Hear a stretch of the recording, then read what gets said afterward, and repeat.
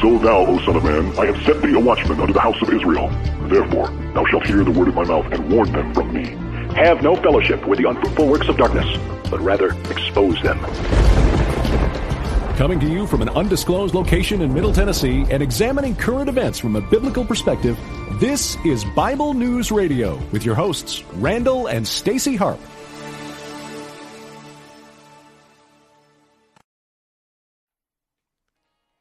Okay, hey everybody. I want to welcome you to today's edition of Bible News Radio. I gotta mute my own phone here. Yeah, I do. Anyway, I want to welcome you all to today's edition. This edition of the show, honestly, you guys, you're going to want to share it out. And then when Randall and I get the PowerPoints and the PDFs of all this fixed up for you, you're going to definitely want to get these downloads. Because the stuff that we're going to be talking about today is coming right from this book. It's called After the Ball, How America Will Conquer Its Fear and Hatred of Gays in the 90s. This was written in the mid-'80s by two homosexual activists. Everything that we're going to share with you today on this show is a direct quote from this book, thereby quoting their source material and showing you exactly how homosexuality was marketed to America. If you're a Christian, part of our job, believe it or not, is to expose the unfruitful deeds of darkness. Ephesians 5:11. You might see that every time you watch our show if you log in at the beginning. Because that really is kind of the call on my life, really. It's kind of annoying, to be honest. Gets old doing this job, but somebody has to do it, so it's me. And I actually loved and enjoyed putting this together. But I have to tell you that after spending immersed a couple hours in this material and typing out the PowerPoints you're going to see and listening to the commentary and seeing all this stuff, and then knowing what the heck I have to deal with personally from Christians in the church who are like, oh, well, what, how come you're such a bigot? Irritates me, just so you know. Truly does, people. But you know what? That's all right. I'm here, and I got something in my eye. Darn it. Your finger, perhaps? It's my finger. It's something. Anyway, I want to thank you guys for sharing this out on Periscope, YouTube, Twitter, Facebook, wherever you're at. Please share it out. Okay, so what we're going to do today first is I am going to share with you a story about a homosexual who was beaten pretty badly. I'm going to read you the story from a gay website, and then we're going to look at a couple other things, and then I'm going to jump into this. So, you know what? If you're a note taker, you're going to want to take some notes, just so you know. And like I said, we will get these slides out to you as soon as we can. All right? Okay. Thank you so much, people. All right, I'm gonna turn this down here. Okay, here we are. And just say hi to everybody coming in. You know what? Thank you for coming in. Really. It means a lot to me. You guys have no idea. I mean, I spend a lot of time putting this together. And it's because I really, really want you to see this info. I mean, especially those of you who are in the younger generation, you've been completely saturated with this your whole life. You got to see how this was marketed to you. And if you're an older person and you're one of these people who likes to go, yeah, why don't you just let gay people alone and leave them alone, etc., blah, blah, then I'm going to say something to you, and I'm going to say, come here, let me smack you upside the head, because you've been indoctrinated if you're thinking that way. All right? I don't mean to sound mean, but, you know, God made me. Just saying, okay? Kyle, good. You're in the younger generation. Good for you. Okay. All right. So I'm going to read you an article, and I didn't give this to Randall, so you're just going to have to listen to me read it. Okay. This comes off from LGBTQnation.com, and you can go and you can look this up yourself. It's titled, "A Gay Man Lost an Ear in a Brutal Beating That Almost Left Him Dead." Before I go on, let me just say this. As a Christian and just a decent human being in general, I condemn anybody beating the crap out of anybody, okay? Just saying. Gay, straight, whatever. I don't care. Nobody should be hitting anybody or beating anybody up, okay? For any reason. Violence is not the answer. And, of course, we can debate the topic of war at some other time, but that's not what we're talking about here. I'm reading you this article because I want you to hear how it is marketed, okay? So listen to this. A gay man lost an ear in a brutal beating that almost left him dead. That's the title.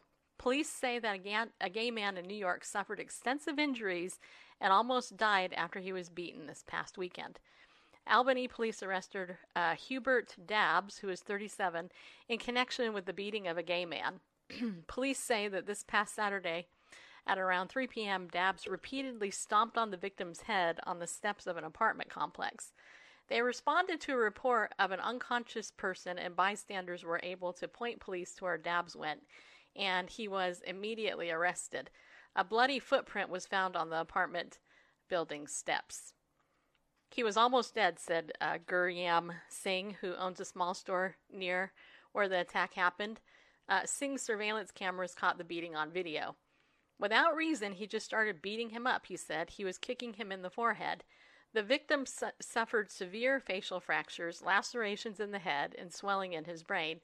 And he also lost one of his ears in the attack. His condition is no longer considered life-threatening by the hospital that's treating him, so that's good. It means he's going to, fortunately, survive, which is a good thing, you know. Police say that Dabbs and the victim knew each other, but didn't specify how. They believe that the attack was motivated by anti-gay bias. It's believed that Mr. Dabbs was assaulting the man due to his sexual orientation, being that the victim is homosexual, an Albany police spokesperson said. Dabbs has been charged with attempted murder and with a hate crime enhancement. The guy was very nice, Singh said of the victim. He always came by and bought beers and soda. He never bothered nobody. Something to this degree in the middle of the afternoon is really chilling, said Martha Harvey, executive director of the Capital Region Pride Center. It also has a way of permeating the entire community, and it makes everyone feel unsafe, he added. Did you guys catch it? Did you catch it? Did you catch it? Did you catch it? Because if you didn't catch it, let me point it out. There is zero proof from anybody that the guy that beat up this homosexual was anti-gay. Zero. It says here, police said that the victim knew each other, but didn't specify how. They believe that the attack was motivated by anti-gay bias. There's zero proof there. They knew each other. They could have been homosexual partners, right? They could have been business partners for all we know. There could have been any number of circumstances around this, right? Just so you know, okay? So I'm just pointing this out because this is how homosexuality is marketed, and this is how the writing, if you're not careful at what you read, you can go, oh my gosh, that guy beat the crap out of him because he was gay. And yet, you know, I could tell you story after story after story that I've reported on for well over a decade, almost closer to 15 years, about homosexual acts on homosexuals that have been hate crimes. They commit hate crimes against their own community. All right. And that's not a popular thing to say, but I'm just saying, like, pull off your blinders here and look at how this is being marketed. First of all, it's on a homosexual website. So hello, you got the bias there. And second of all, it's also, it says they believe the attack was motivated by anti-gay bias. Well, there was another story I read. I haven't actually read it on the show, but there was another story I read this week on the same website that actually talks about how there was this big, massive anti-gay, another beating that took place, and then because supposedly there was info on the guy's phone that he was an anti-gay hater, you know, that was why. But there's zero proof. They didn't put any proof. There's zero proof. So, again, you know, we got to use our thinking caps, as Janet Parcell would say, when we're reading this stuff, and realize that every human life God created in His image, right? Every single life God created in His image. You're in His image. I'm in His image. Animals are not in God's image. Just so you know, they are lower life forms. We are the higher life forms. And that's why the enemy hates us, because we have the stamp of God's approval on us. And I'm going to remind you here that God does not lie. His word is holy. His word is true, and when it comes to the sin of homosexuality, God condemns it. He calls it an abomination. God is holy, and a holy God condemns an abomination, okay? And let's just say it. Look, the Bible says lying is also an abomination and some other things, but that's not what we're talking about in this show. We're talking about the sin of homosexuality. The Bible does say that God, this is what he says in 1 Corinthians chapter 6, beginning in verse 12. He says, all things are lawful for me, but not all things are profitable. All things are lawful for me, but I will not be mastered by anything. Food is for the stomach, and the stomach is for food, but God will do away with both of them.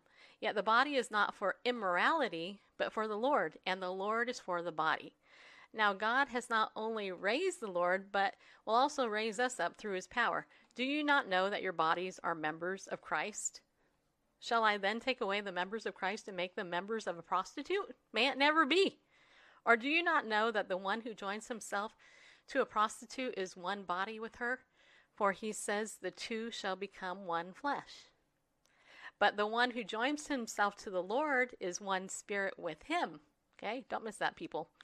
Flee immorality. Every other sin that a man commits is outside the body, but the immoral man sins against his own body. Or do you not know that your body is a temple of the Holy Spirit who is in you, whom you have from God, and that you are not your own, for you have been bought with a price, therefore glorify God in your body. Now, I read this because previously in this chapter, it says here in verse 9, or do you not know that the unrighteous will not inherit the kingdom of God? Do not be deceived. Neither fornicators, nor idolaters, nor adulterers, nor effeminate, nor homosexuals, nor thieves, nor the covetous, nor drunkards, nor revilers, nor swindlers will inherit the kingdom of God. Such were some of you, people. But you were washed, but you were sanctified, but you were justified in the name of the Lord Jesus Christ and in the Spirit of our God. Okay? Really, Rover? My dog wants to play right now.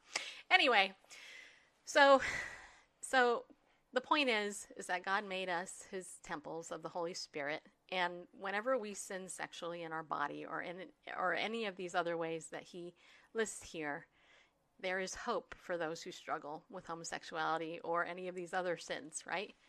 There's hope, because the Bible said such were some of you, people.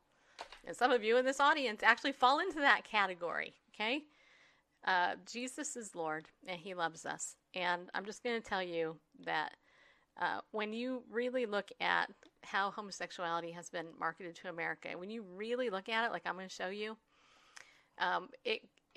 well, if you're like me, it will make you mad first and then break your heart second, because we have been so deceived in the church, especially when the church has been sedated into not actually addressing the issue. And hello out there.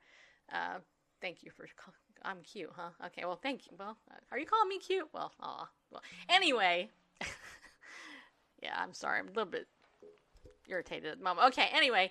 I'm going to say hi to everybody blanketly today. Hello, everybody, blanketly. Okay, I'm glad you're all here. Okay, so before we get in, though, let me remind you, Ariel Ministries sponsors our show. We have a brand new Bible study on the website. It's called The Rapture of the Church. I would love for you to go over to BibleNewsRadio.com and download that, that PDF. If you're actually on my email list, I emailed it already to you today, so you can just check your email and click it that way. And also, the book this month that they are offering is Israel Betrayed. And that's about replacement theology and how Israel has basically been neglected. And we're going to get to that in a couple other shows. But for now, those are the two resources I want you to get. And if you haven't yet joined my text message list, you can text 33222. You might be able to text 55222. I'm not really sure because they switched it. So I'm going to double check on that. So if you are not on my text message list yet, please message me some other way, your phone number, and I'll add you. All right, so let's get into today's lesson, part 5 of the marketing of homosexuality to America. today we're titling this The Strategy of Waging Peace, 8 Practical Principles for the Persuasion of Straights, from the book How America Will Conquer Its Fear and Hatred of Gays in the 90s by Marshall Kirk and Hunter Madsen. So today what we're going to do is we're going to look at the 3 principles. There's 8. I only got through 3 of them because I figured, well, first of all, there's a lot.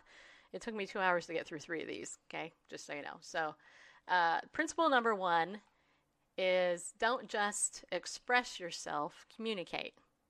So what this means here, and I paraphrase this is the idea, the idea here is that self-expression in private for the gay person is normal for the gay person.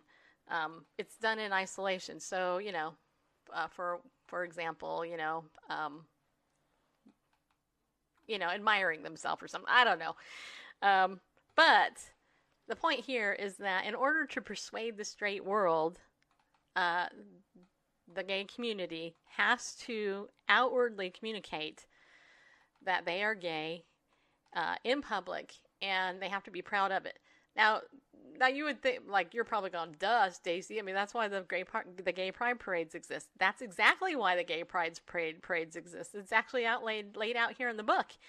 That's exactly, how, the whole purpose of the gay pride parade, the whole purpose of Gay Pride Month when Obama was in office, is for the homosexual world to go out into the whole world and to say, hey, we're here, yay, we're gay, and everything, and you're supposed to celebrate us like we're celebrating ourselves. And the interesting thing that the author here actually talks about in his book is he talks about how they're doing it in order to deal with their shame.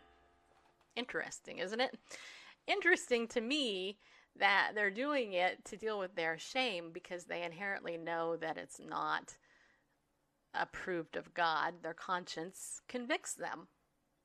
So on page 174, we see the following quote from After the Ball.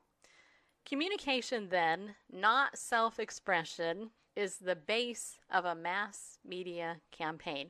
To achieve it, every public message in the campaign should be the direct result of gays having put themselves in the public's binding high-button shoes and asked, if I were straight and felt the hostility most straights feel towards gays, what would it take to get me to change my anti-gay feelings? Okay, so this is the question in mind for those who, are marketing homosexuality to America. That was the question, right? What would it take to get me to change my anti-gay feelings? And let me ask you this. What would it take for you if you're somebody like me who opposes homosexuality as a sinful behavior? What would it take to convince you that it's actually normal and okay? That's what the marketers had in their mind when they began marketing this. He goes on to say, an essential corollary of this communication rule is that straights must be helped to believe that you and they speak the same language. They must become convinced that, despite a key difference, which is sexual orientation, you and they nevertheless share enough ideas and values so that dialogue can proceed in a meaningful and fruitful way. So, here it is. Again, the main point of this communication tactic is that the straights, we must be helped to believe that me and the gay community, we speak the same language. Remember what I told you before?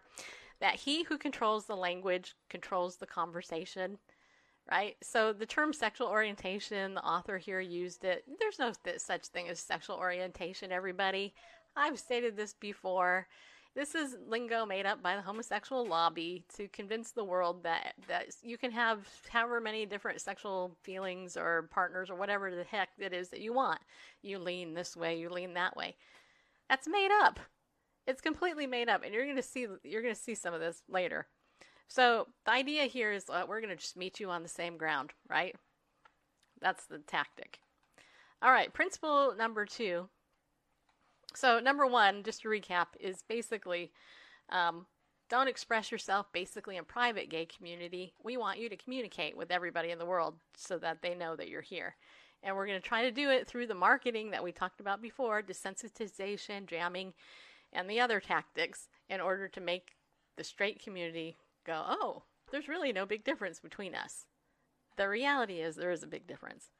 All right, so principle 2. Now, this is an interesting one. It took me some time to get through this chapter, this principle. Principle 2 is seek ye not the saved nor the damned. Appeal to the skeptics. And so here what I did was I went ahead and I broke down the 3 categories that they were talking about in this section. So, and I'll just break them down here. So the author basically breaks them down into 3 categories. The first category is the intransigent. Okay, I can say this. Intransigent. Say it, Randall. Really? Intransigence. Yeah, and I actually listened to dictionary.com, so I can actually say it, and I still can't say it. I tried. Intransigence. Did I say it right? Yes. Okay, so basically an intransigent is a person who refuses to agree or compromise. So basically that would be somebody like me. I would fall into that category because I'm not going to compromise on this issue. At the time this was written, the correlation was it's about 30 to 35% of the population. And so how they were targeting the intransigents, my category, would be, their goal is to silence us because we're haters. They're not interested in converting us or desensitizing us. They're interested in silencing us. This faction of the population that's just like, no matter what, homosexuality is sin, you are, this isn't good for you, etc. I'm not going to say this is good. I'm not going to rejoice with you. Their goal is to silence us. You know how they're doing it? And he doesn't elaborate about this at this point in the book. But just looking back over the last 30 years, you know how they're doing it? They throw people like me in jail. Kim Davis, she's one. She wouldn't be silenced. My friend Coach Dave Dobbemeyer, he wouldn't be silenced. I know people in Canada who've been thrown in jail. My friend Peter LaBarbera from Americans for Truth About Homosexuality, he was thrown in jail. Matt Barber over at barbedwire.com. My friend Linda Harvey from Mission America. I mean, I could list a whole bunch more people. None of us are going to be silent. We are in that intransigent category. We believe wholeheartedly God's word. We're not going to be swayed. So their goal is to silence us. And how do they do that? The cake bakers, right? Lawsuits, send the gay community in to harass them and file a lawsuit against them. Oh, we can't, And do you think Aaron and Melissa Klein are going to be silenced about this issue? They lost their whole career. Melissa's Sweet Cakes by Melissa was shut down by the gay lobby because Aaron and her refused to do a wedding cake for a couple. Okay, so they silenced them, effectively silenced them, their company, their way of living. That was their goal.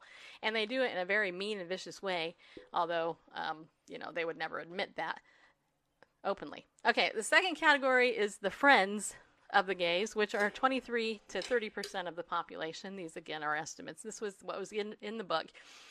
And the friends, the way that they were going to target the friends of the homosexuals already was basically they wanted to agitate their friends enough to get them mobilized to get out there and be activists, right? So, which makes complete sense, right? Part of my job here, if I'm being honest and transparent, is if you're my friend here at Bible News Radio, my goal in sharing this presentation with you is to get you agitated enough to go out and share it with somebody. To say, oh my gosh, I had no idea this was happening, and look what Stacy just uncovered in this book, and how we've been duped all these decades, right? And that's my goal, is to get you motivated to go share it. You should put a 1 if you're gonna, because I really hope you do. All right? But the third category, which is what the title of this here is actually talking about, seek ye not the saved nor the damned, appeal to the skeptics. The third category is the skeptic. And this is approximately 34 to 45% of the population. And the goal here is to win over the ambivalent skeptics to their side. And note the word ambivalence, because if you're ambivalent, you're easiest way. Just say, oh, I don't care. What? Did you say something? Does this shirt look good on me? I don't care. Red or blue? I don't care. It's like whatever, I don't care attitude. So these are more or less passionately negative about homosexuality, as well as those who are ambivalently positive towards civil rights for all, but they have a weak stomach for homosexuality. So they they're like opposed to homosexuality, but they don't like, they buy the motive card, like, well, everybody needs to have equal rights or whatever. Everybody does, by the way, have equal rights. It's just been marketed that homosexuals don't have civil rights, which is a line of baloney. You know it, I know it. So on page 177, it says this: every skeptic is a candidate for desensitization. It may turn out, however, that passive negatives can be reached only by desensitization, further sedating those who already don't care much either way, whereas ambivalent positives, those already emotionally torn, may respond more favorably to jamming and conversion techniques in addition to desensitization. So there you go. Those are the three techniques we already talked about before: jamming, conversion, and desensitization. Those are the topics.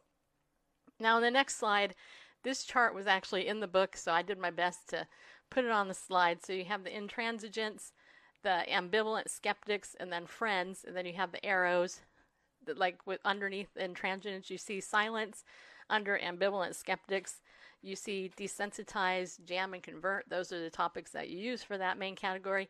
And then the friends, under that, you see mobilize. And that's exactly what they've done. Exactly to a T. That is exactly what they've done. I don't know how well I did on that, but up there it says passive, negative, and ambivalent and positive. So these, this is just kind of a little bit about that. So this is exactly what they've done, and they've done a great job at it. All right. So principle 3, and this is the last one we're going to look at today. And I'm going to just take a second here, see if there's any comments anywhere on Facebook. I see Sylvia and Darren. Thank you guys for being there. Appreciate you guys being there, because it means a lot to me that you're there. And thanks for that one. I see that one. Okay. All right. So principle 3 is keep talking. And you're going to love this. So it says here, the third principle is our recipe for desensitizing ambivalent skeptics. That is for helping straights view homosexuality with neutrality rather than keen hostility. At least at the outset, we seek desensitization and nothing more. You can forget about trying right up front to persuade folks that homosexuality is a good thing, but if you can get them to think it is just another thing, meriting no more than a shrug of the shoulders, then your battle for legal and social rights is virtually won. So that's continued on the thing, but keep it on there. Okay, so again, here the author is targeting those ambivalent skeptics, people who are ambivalent. And think about it, you guys. I mean, just think about it. They keep talking about homosexuality, and the whole goal is to get straight people to just see this as, it's a neutral issue. There's nothing deviant or unnatural or abnormal about homosexual behavior or feelings. It's perfectly normal, and so if we can convince the skeptics, those ambivalent few, to just see it as a neutral thing, in the beginning, and we can do that, then we can persuade them that it's a good thing. All right, let me ask you something. If it is a good thing, why does there have to be persuasion about it? I mean, as a heterosexual, I'm not walking around going, oh my gosh, it's awesome being a heterosexual and being awesomely married to my barefaced husband. This is such a good thing. I'm not marketing that my marriage is awesome because I have to convince you it's a good thing. I just live my life the way that God makes me live it, and just walk around, and I hope and pray that everybody sees it's a good thing. But here, again, it's the marketing of this. They know innately that it's not good. They know it's shameful, which is why we just mentioned the thing that we just mentioned, because they know it. That's why they're out there dancing around in their underwear in gay pride parades, because they're trying to shake off that innate thing, the conscience that God gave them. But if you can get them to think it's just another thing, meriting no more than a shrug of the shoulders, then your battle for legal and social rights is virtually won. And they did it. They did it skillfully. They go on to say here, application of the keep talking principle can get people to the shoulder shrug stage. The free and frequent discussion of gay rights by a variety of persons in a variety of places gives the impression that homosexuality is commonplace. And I'll never forget, and I dare you guys, those of you who are actually informed about what percentage of the population identifies as gay, lesbian, bisexual, transgender, it's 1 to 3%, people. 1 to 3% of the population falls into that category. Go today or tomorrow or whenever you meet somebody who doesn't watch our show and ask them, just out of curiosity, just say, hey, just out of curiosity, what percentage of the population do you think homosexuality is? I asked my neighbor in California when I was living next door to her before we both moved. I asked her that question, and her response was, I don't know, 40% of the population.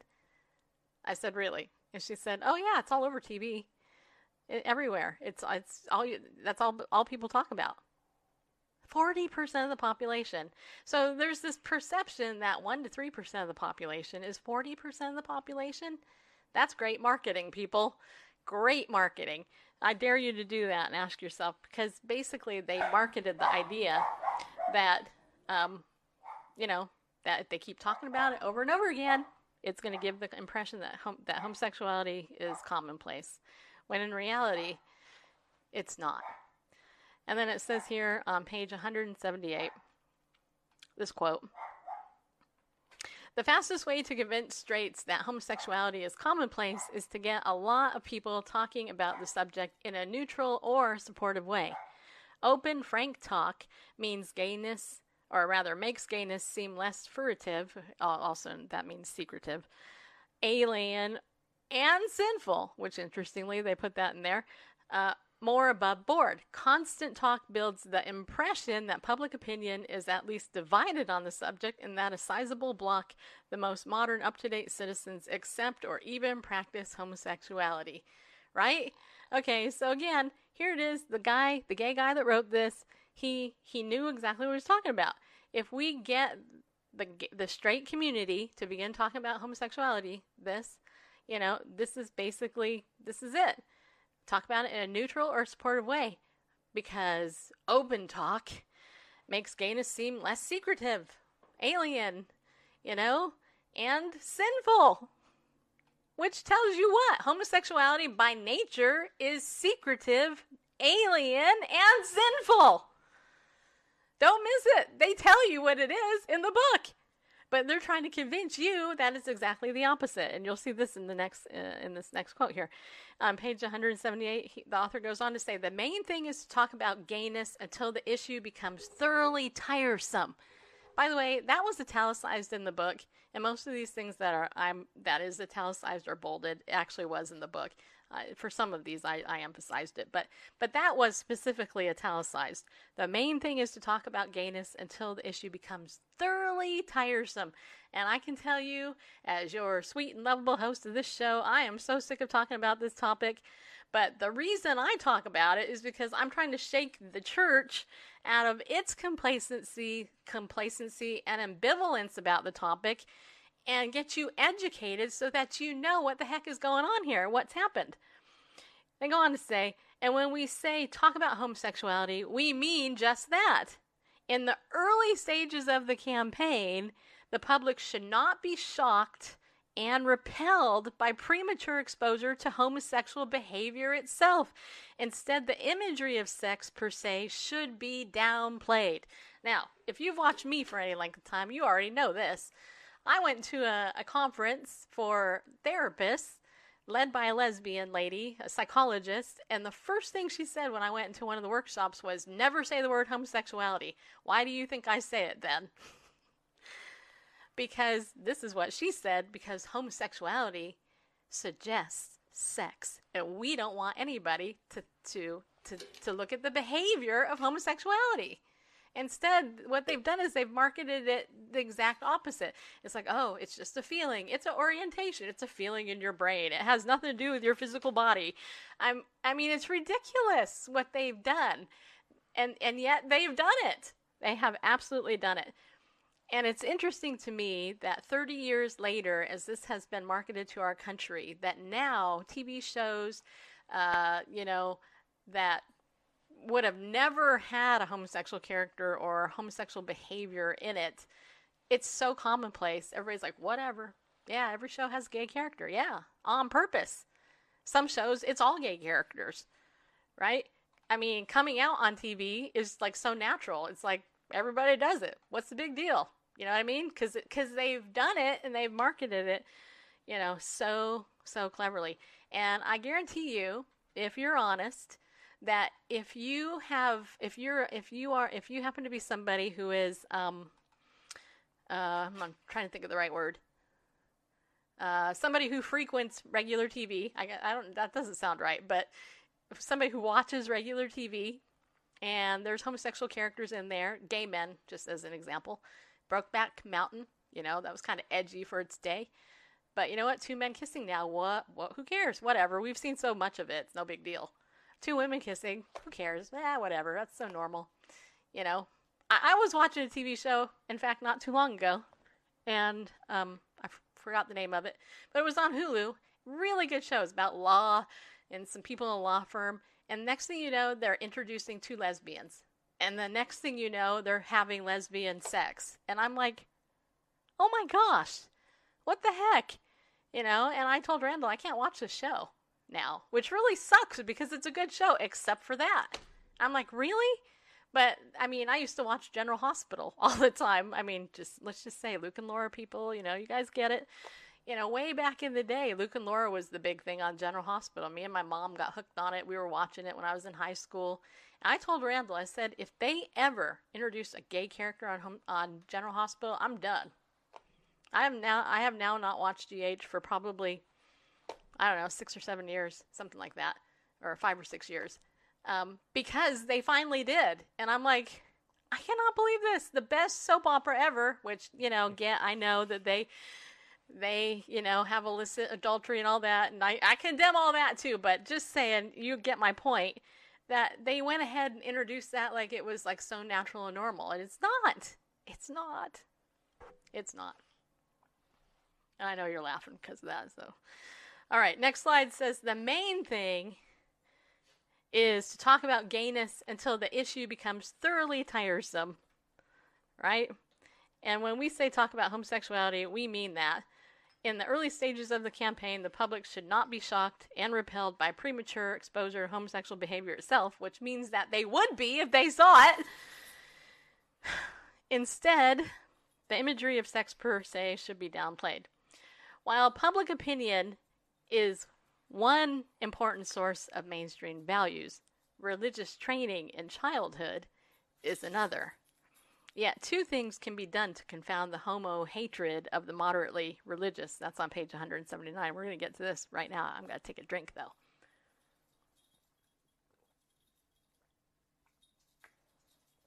All right, you guys enjoying this? While you take a drink of water here. You guys, I say all you guys in there. All right, so this is the end of the presentation, just so you guys know. It's getting close to the end.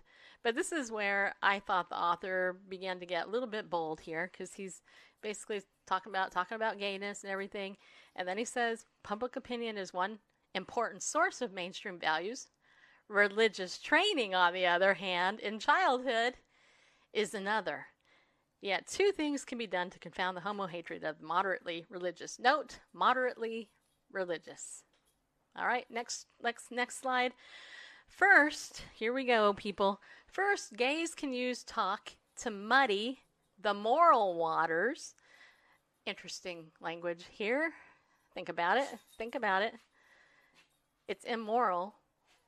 My heterosexual marriage is not immoral. But anyway, gays can use talk to muddy the moral waters, that is, to undercut the rationalizations that, quote, justify, unquote, religious bigotry, and to jam some of its psychic rewards. That's, again, no language. That's the technique of jamming, where you get those two conflicting feelings, and they intentionally put it there.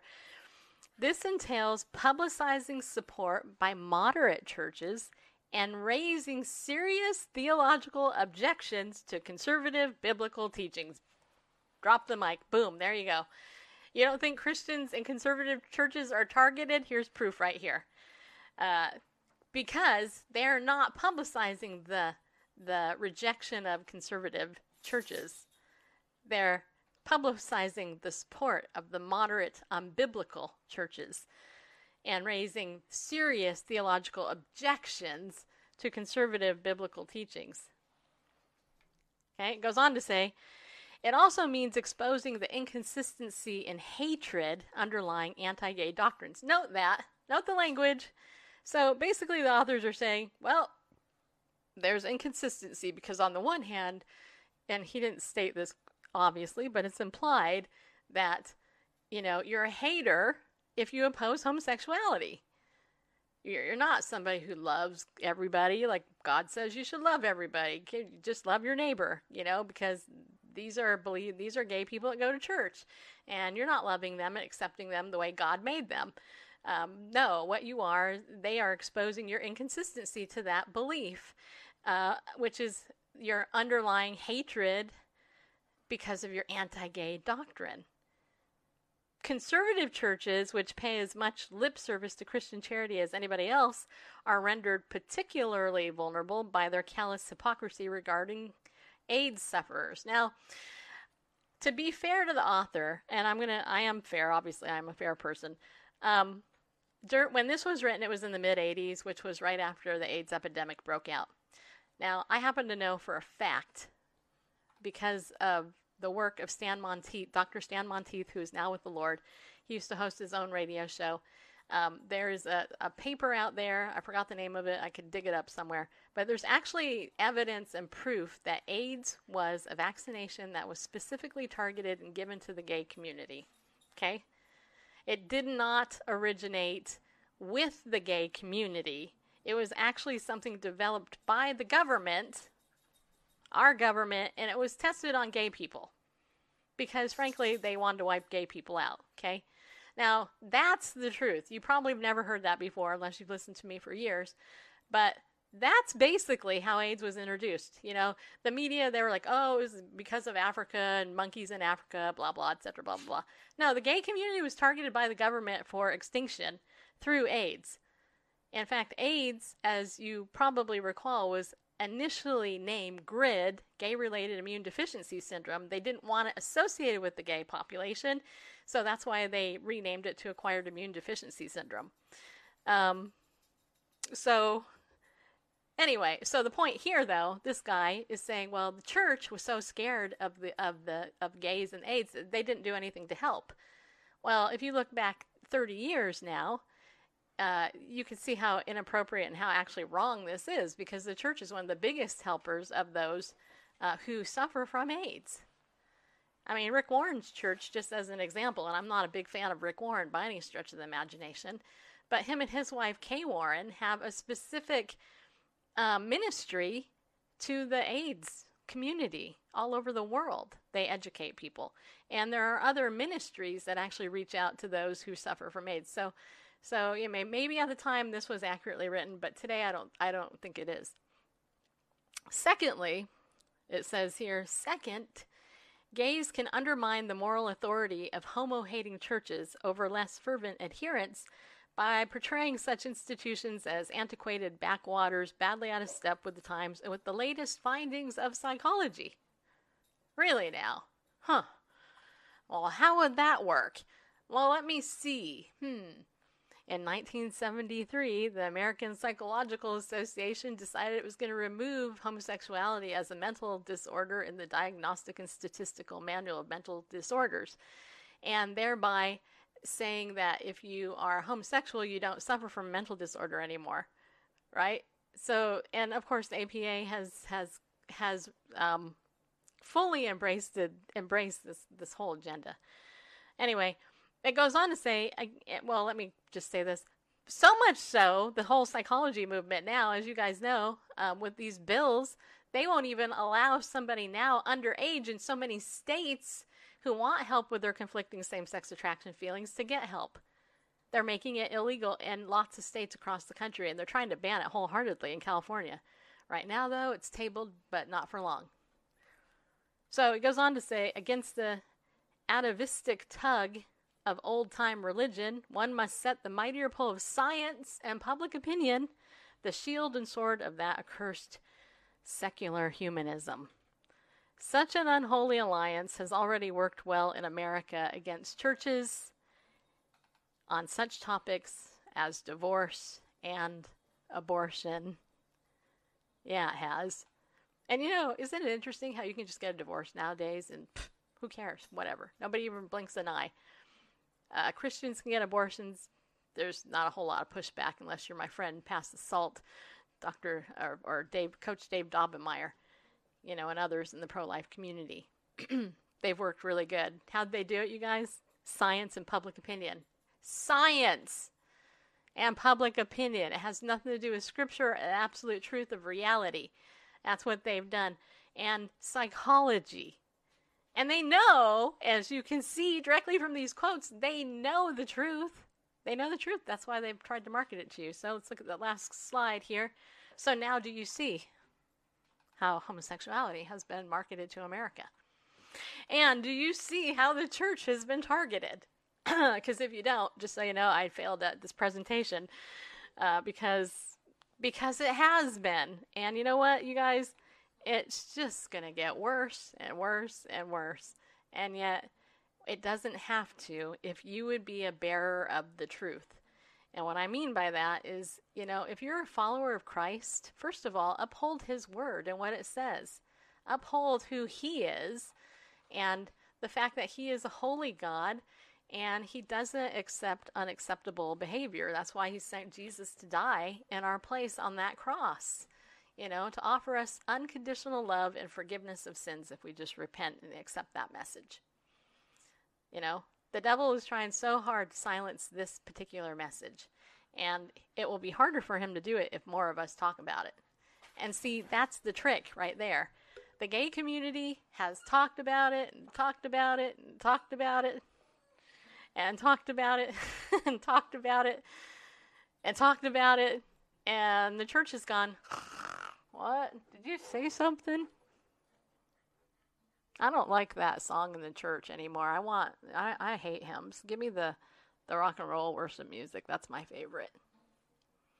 You know what? That sermon, it's too long. I want a 15-minute sermon. I can't handle a 30-minute one anymore. You know that churches used to give an hour sermon in the olden days? Do you see? Do you see how good the devil is? Don't think he ain't in your church, people. He is. He might be your pastor. Just saying. So, so let me just encourage you, be bold in your faith. Stand up. And don't be ashamed of the gospel, because it is the gospel of God that is the power of God that can set anybody free from the law of sin and death. God says over and over and over in his word, do not be deceived. God is not mocked. And the thing is, so much of the church is deceived because they embrace something that God calls unholy, and it breaks his heart, And the worst part is, this is the worst part, I have a friend last night. I just found out was diagnosed with cancer. Lung cancer. In fact, it was somebody I used to counsel years ago. She was one of my first clients. Saw her for 10 years or something, and we talk about cancer and what a bear it is. That's not the word I want to use, but let's just say I'm trying to be good. And if I had the cure for cancer and I didn't give it to my friend, wouldn't I be kind of mean? Seriously, wouldn't I? Who am I? I would be evil if I didn't give her the cure to get that treated. So how is it any different with this issue? Right? We have the answer. The answer is the Bible. The answer is Jesus Christ, who died for us on the cross, to set us free. That is the answer. He is the answer. He actually says he's the answer. I'm the way, the truth, and the life. No one comes to the Father but by me. For God so loved the world that he gave his only begotten Son, that whoever believes in him should not perish but have everlasting life. Do you not think that homosexuals in their behavior, they're stuck in their sin, they're on their way, they're perishing? We need to give them the hope that they need. And that only hope, that real hope, is only in Christ Jesus. So he has effectively, the devil, has effectively silenced the church by going, oh, no, you can just come in here, we'll just celebrate with you. In fact, we'll change our theology to yours and just forget all about that cross. because that's so offensive. Right? I mean, you guys know this. You know what the sad part is? It's even sadder because the consequences of homosexual behavior, the ramifications hits everywhere. It's not just that person. It's whoever else they're engaging in that behavior with. It's the medical community. It's your health insurance policy. It's taxes in your state. It's government. It's everywhere. Everywhere. If you don't think that quote, sin behind closed doors, doesn't impact you, then explain to me the Supreme Court of the United States of America saying that gay marriage is okay. They did a good job. They did a good job. So let me just end this by asking you, will you stand with me in exposing this agenda? By sharing this out, letting people see it. I got four other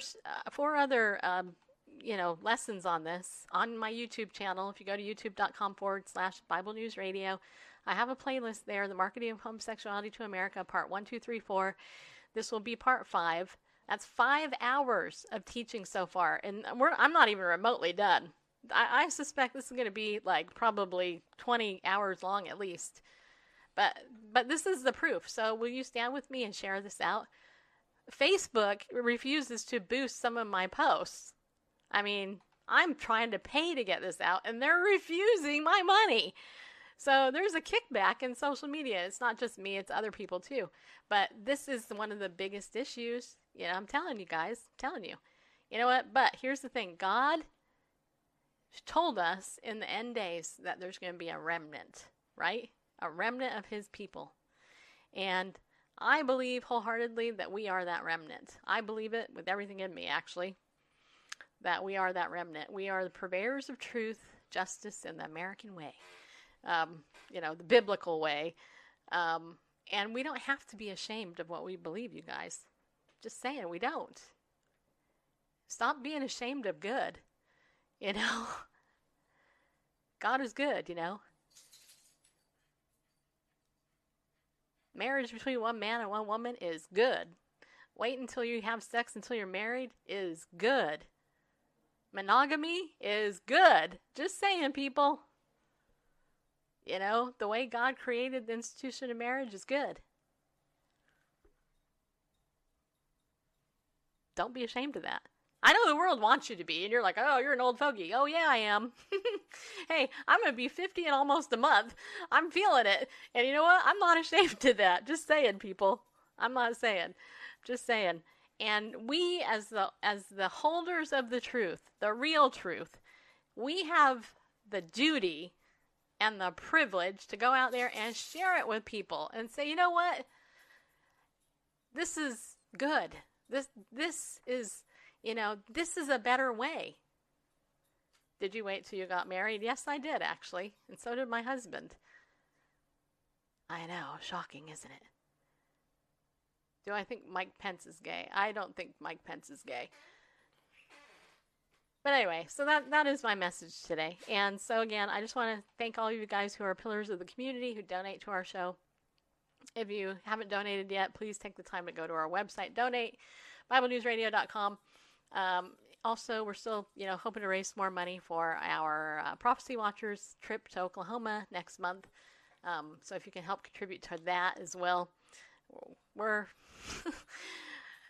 not even halfway there yet. We're getting close, but that would be helpful. So go over to BibleNewsRadio.com/give. Do me a favor, share this episode and this stuff with your pastor, okay? Please. Hey, there's this weird woman with big hair on Bible News Radio. It's her show. Just share the share the presentation. I don't mean stupid, but you know what I'm saying. Just share it. Actually, I guess my pastor gave me the message to stay out of trouble. Good luck with that.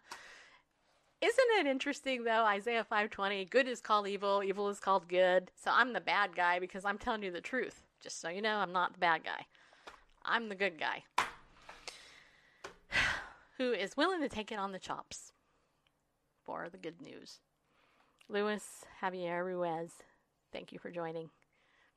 Let's see if there's any questions over here I missed.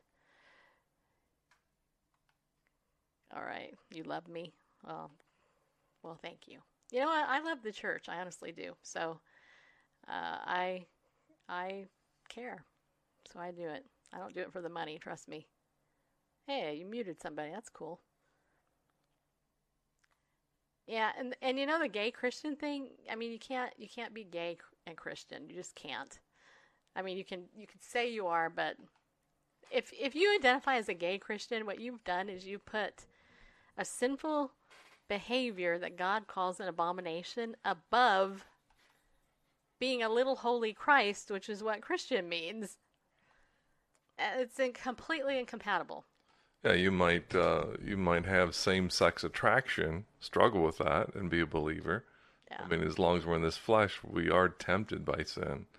But as an identity, it's definitely wrong. This is like, the Christian alcoholic or the Christian drug user, the Christian whatever, Yeah.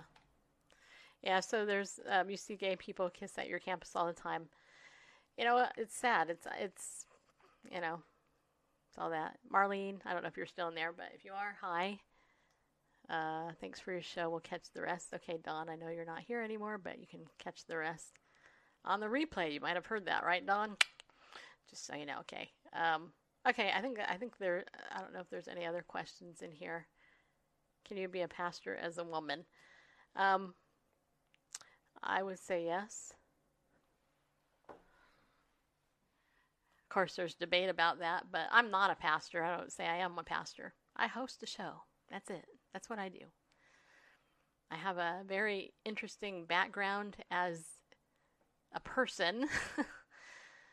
But you know what the biggest background is? Randall this morning, we were praying together for the day, and I was crying because of my friend and just feeling frustrated about some stuff, and one of the things Randall said that touched my heart was he would rather have me be a soft, broken-hearted person than somebody with a hard heart.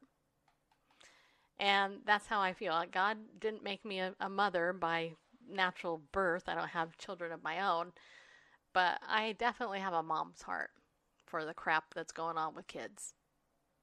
So, and it's our job, honestly, the adults of the world, to protect the kids. Not hurt kids, which is what this agenda does. This agenda is child abuse. It's sexual child abuse, actually. And it's indoctrination at the lowest levels, even now before they're in kindergarten. It's getting ridiculous. The most churches say no to a woman being the main pastor. Well, that wasn't the question, though. The question was, do you think a woman can be a pastor? I actually do. Do I think it's best in the church for a female pastor? I don't. But I do think women can pastor women, and I think that that's biblical. I'm not sure I wholeheartedly agree with the senior pastor aspect, but there is some debate on that. Anyway, Randall, I've talked the whole time. You want to add a couple of thoughts so I can take a drink? You didn't stop from taking a drink before. This isn't radio, so, well, there's the audio on the podcast format, so yeah, we don't want to have dead air. I really can't add anything to anything you said. It's just, how does it make you feel to know, specifically, right? Well, it's been obvious to me, the agenda and the tactics, to have it spelled out, in that book. It just confirms what's seen.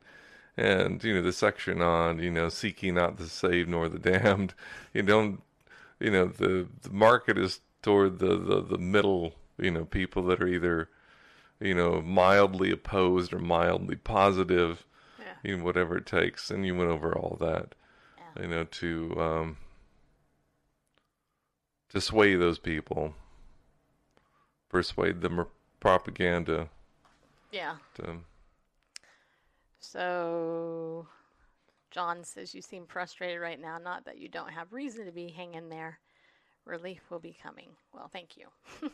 Actually, I'm sad, John. That's the truth. I'm just sad. Sad about my friend having cancer, for one. And I'm actually sad that it's difficult to get a really needed message out. Because frankly, because of money. I mean, if I had $1 gazillion, I would be getting this message out to a lot more people. But even when I try to boost the show for $2 and Facebook won't, like, you know, they won't like boost it. Like, it's so frustrating. I feel a little bit like an Old Testament prophet, like one crying out in the wilderness, hello, this is the way it goes.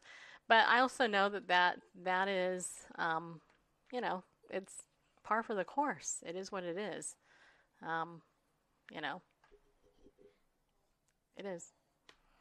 I do have to say that my dogs have been entertaining me slowly by playing with their squeak toys, squeaking on beat, and all that. So anyway, it's been kind of funny, actually. Grover, in fact, brought me his favorite toy. This is it right here.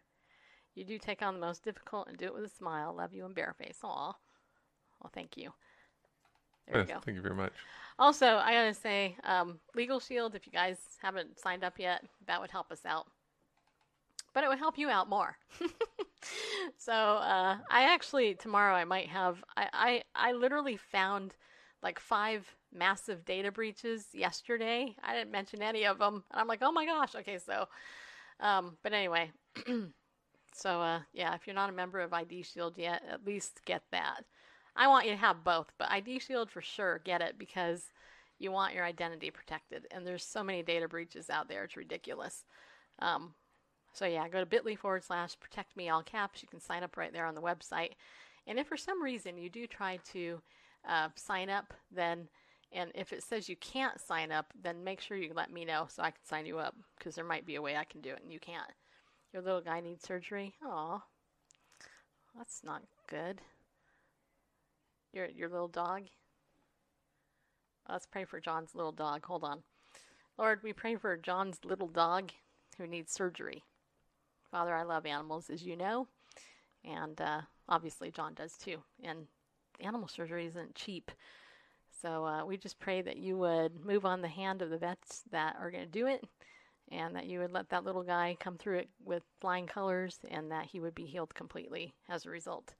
And we thank you for that in advance. In Jesus' name, amen. Amen. Okay. All right. Tomorrow, I think, is Friday, right?